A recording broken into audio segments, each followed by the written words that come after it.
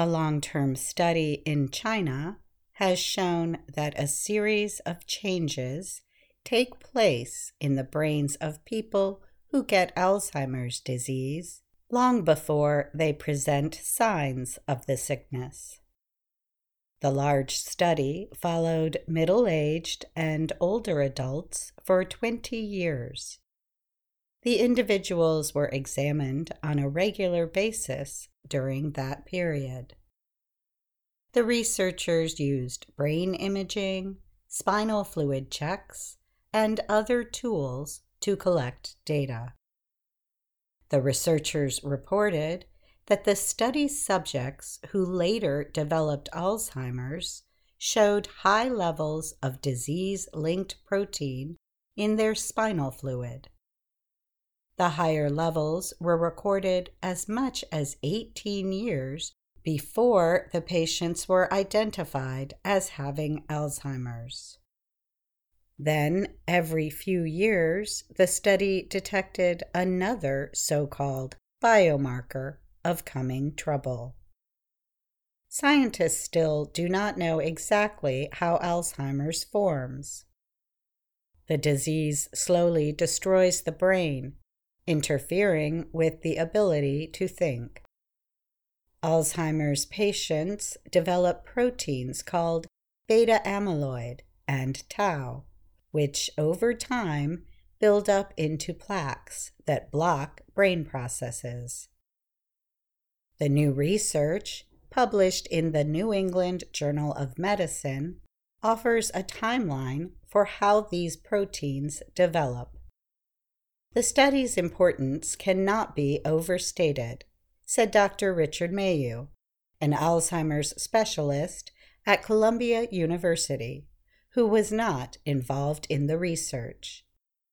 Knowledge of the timing of these physiological events is critical for testing new ways of treating and maybe even preventing Alzheimer's, he wrote in a piece published alongside the study report.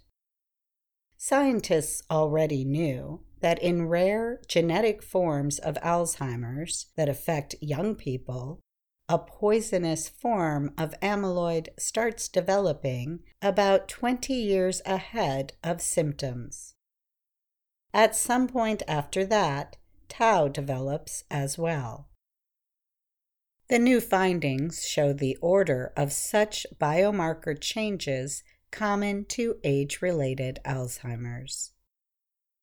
Researchers with Beijing's Innovation Center for Neurological Disorders compared 648 people who were later found with Alzheimer's to an equal number who remained healthy.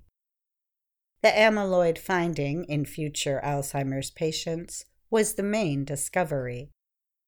Differences in tau were found next, followed by a marker of trouble in how neurons communicate. A few years after that, the study found differences in brain shrinkage and cognitive test scores between the two groups. The more we know about viable Alzheimer's treatment targets and when to address them, the better and faster we will be able to develop new therapies and preventions, said Claire Sexton, Director of Scientific Programs with the Alzheimer's Association. She noted that blood tests are coming soon that promise to also help by making it easier to find amyloid and tau. More than 6 million Americans and millions more worldwide have Alzheimer's. There is no cure. But last year, Leqembi became the first approved drug that could slow the worsening of early Alzheimer's for a few months. The drug works by clearing away some of the amyloid protein. Other drugs are being developed to target tau. I'm Katie Weaver.